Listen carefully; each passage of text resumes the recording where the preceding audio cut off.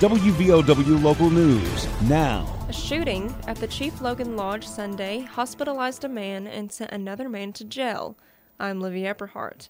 West Virginia state troopers are investigating a Sunday morning shooting at the lodge inside Chief Logan State Park.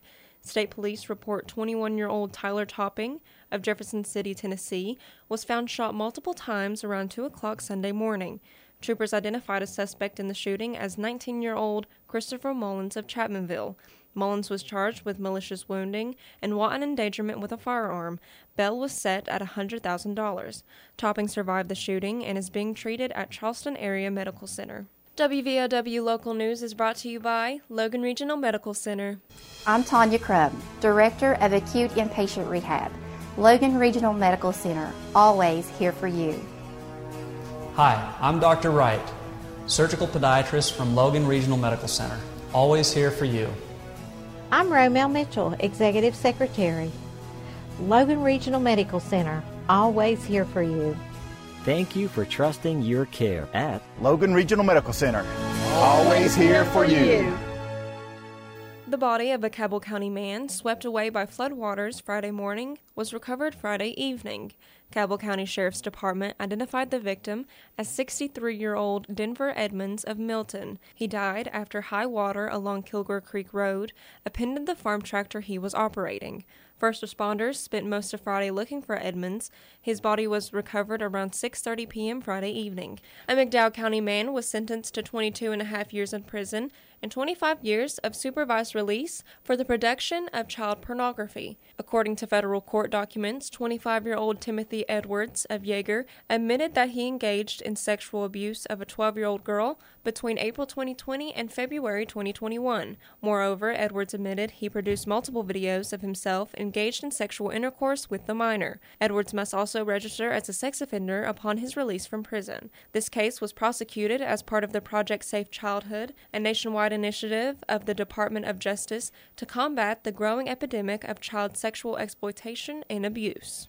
One person killed and another injured in a double shooting at a Beckley Hotel on Mother's Day. The Raleigh County Sheriff's Department said the shootings occurred in a third-floor room at the Country Inn and Suites Sunday afternoon. According to investigators, one person was dead at the scene, and the other person, also shot, was taken at an area hospital. The names have not yet been released. Governor Jim Justice declared a state of emergency for 3 counties following flash flooding Friday.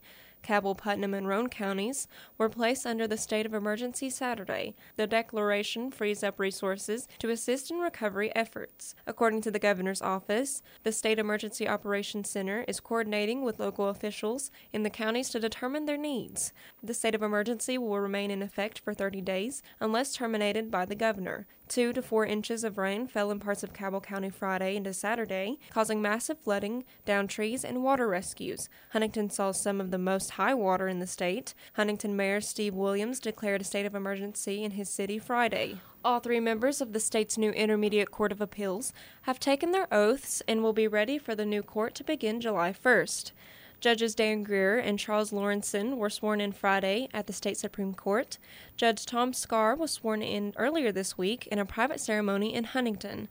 Greer, the former counsel of House of Delegates Speaker Roger Hanshaw, was sworn in during a Friday afternoon ceremony before family, friends, and colleagues. State Supreme Court Tim Armstead administered the oath of office. Greer, a former Kanawha County Circuit judge, said the new court must work hard, apply the rule of law, and stay in its lane. West Virginia's legislature voted to establish the Intermediate Court last year. The judges will hear appeals of civil cases, appeals from family courts except for domestic violence cases, appeals from state agencies or administrative law judges, and workers' comp appeals.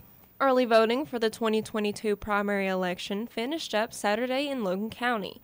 A total of 584 ballots were cast over the 2 weeks of early voting. A low turnout is anticipated for the election this year. Election day is tomorrow in the precincts of Logan County. Due to redistricting, some of the voting locations have changed. Residents of Mill Creek and Peck's Mill, who previously voted at Mitchell Heights, will now cast ballots at the new Precinct 16 at the Victory Free Will Baptist Church at Mill Creek. The Amersdale precinct, formerly located at the Department of Highways, has moved to the south end of Buffalo Grade School. Precinct number 13, formerly located at the Board of Education offices at Aracoma, has moved to the Logan Resources Center, former 84 Lumber location at Peach Creek. Election polls will be open Tuesday between 6:30 a.m. and 7:30 p.m. Coronavirus cases back above 1,300 according to the latest update from the Department of Health and Human Resources. The state DHHR reported 877 new infections of COVID-19. The cases were discovered since Friday. According to the department's latest update, there are 1,343 active cases of the virus across the Mountain State. 2 additional deaths were reported in the department's last report. The state's death toll now stands at 6,882 fatalities. DHHR updates the latest virus numbers Monday through Friday at 10 a.m. Visit the online dashboard for COVID statistics at dhr.wv.gov. Get local news on demand at WVOWradio.com and on your smart device. This is WVOW Logan. Here's the Coalfields forecast from the Storm Tracker 13 Weather Center. This is Storm Tracker 13 meteorologist Joe Fitzwater with your forecast across the Coalfields. As we head through the rest of this afternoon, plenty of sunshine. I don't think very many people are going to complain about that, and those temperatures are going to be phenomenal. We'll be in the mid-70s. Beautiful conditions here across the Coalfields, and this is going to be a trend that continues for the next few days. For tonight, we'll see temperatures drop down into the upper 40s with mostly clear skies. And for your Tuesday, mostly sunny, another great day, slightly warmer with high temperatures in the low 80s, but we'll have plenty of low humidity. For Storm Tracker 13, I'm meteorologist Joe Fitzwater. Listen throughout the day or click on tristateupdate.com for more weather information from the Storm Tracker 13 Weather Center.